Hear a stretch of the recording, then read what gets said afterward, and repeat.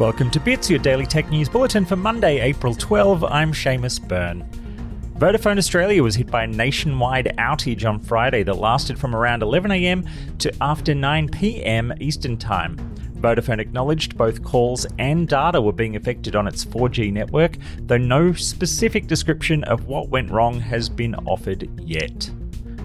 Google has accidentally revealed an internal project that allowed it to use data from past ad purchases on its advertising platforms to win bids when buying ads for itself.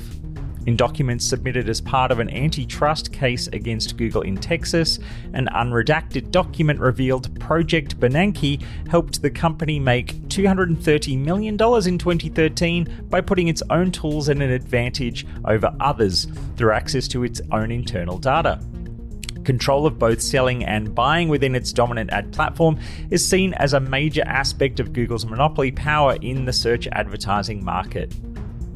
In the legal battle between Apple and Epic Games, internal emails reveal that senior Apple executive Phil Schiller believed releasing Apple's iMessage app for Android would hurt the company.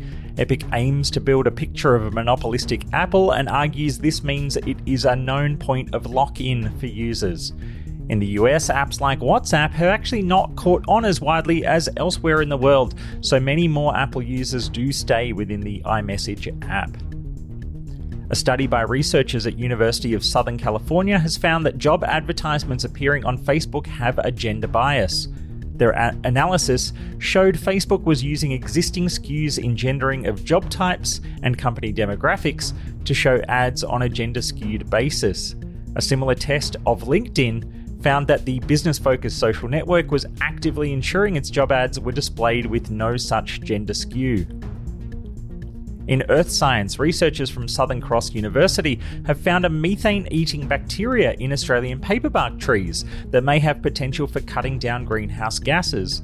The discovery found the microbes are abundant and mitigated a third of methane emissions from paperbark, a result of new research into methane emissions caused by trees. In the oceans, researchers are finding more species of fish are migrating away from the equators as seas grow too hot.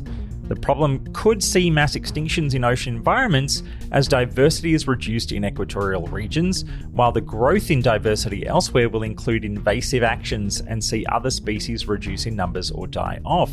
The study suggests that, apart from the importance of climate change mitigation, changes to fishing and mining is critical to ensure that these problems are managed. In games, Bloomberg has reported that Sony is focusing its PlayStation developers on blockbuster games only at the expense of riskier, quirkier projects. The report says that there will be no Days Gone sequel, while another studio is working on a full remake of The Last of Us just 8 years after the original and less than 3 years since the release of the remastered version for PlayStation 4. And finally, Pentanet GG won the inaugural LCO series in League of Legends, defeating Peace 3-1. The team will represent the Australian region at the League of Legends Mid-Season Invitational in Reykjavik, Iceland, starting on May 6. And that is your Bits Bulletin to start the week. I am Seamus Byrne from Byteside. Thank you so much for joining me.